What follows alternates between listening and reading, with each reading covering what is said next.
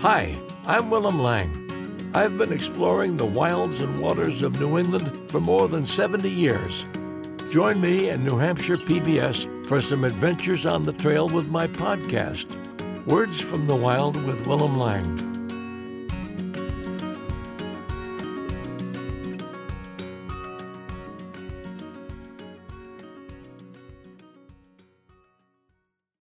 Hi, have you seen a woman in a long blue denim skirt? I asked the question of every person and party we met as we climbed the mountain, and each had the same answer, no, with a quizzical expression that said, long skirt? After 3 or 4 of those responses, I began to feel more than a little anxious. We seemed to have lost track of Mother. It had started innocently enough, as do most near calamities of this type. Mother and I had driven down to the eastern foot of Mount Cardigan at Cardigan Lodge. There we met a film crew and a couple other friends for a day of climbing and filming on the 2-mile trail to High Cabin, where we'd spend the night, go on to the summit for more filming, and then hike back down. She was in charge of the cooking and had prepared brilliantly for the shortage of water at the cabin.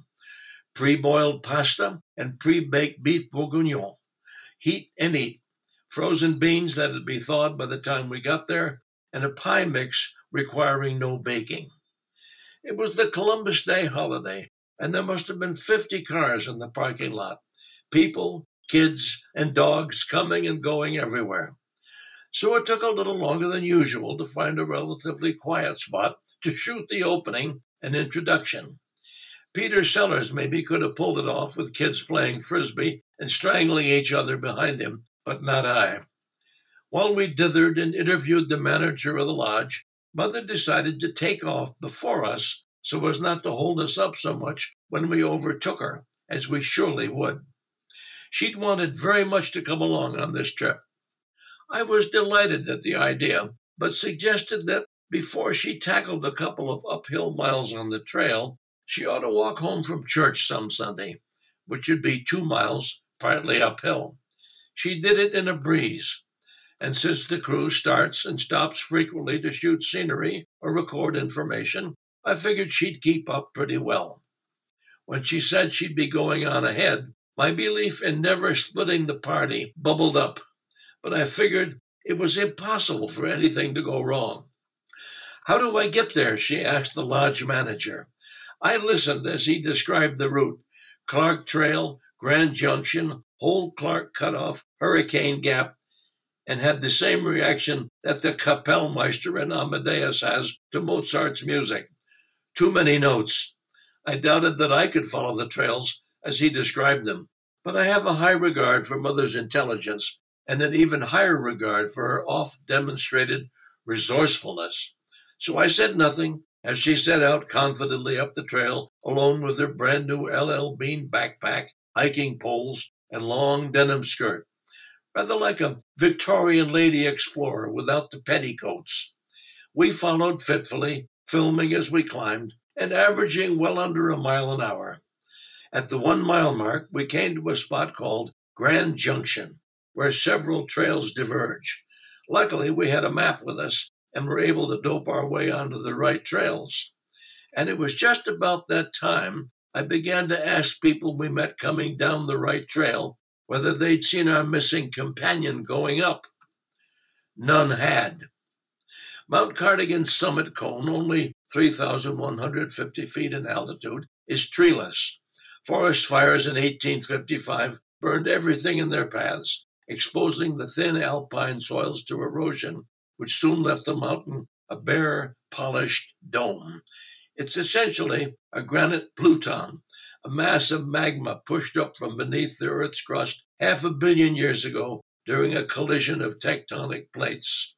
The rock is filled with feldspar megacrysts, crystalline lumps that weather more slowly than the surrounding rock and stick up slightly, vastly improving traction for hikers in slippery conditions.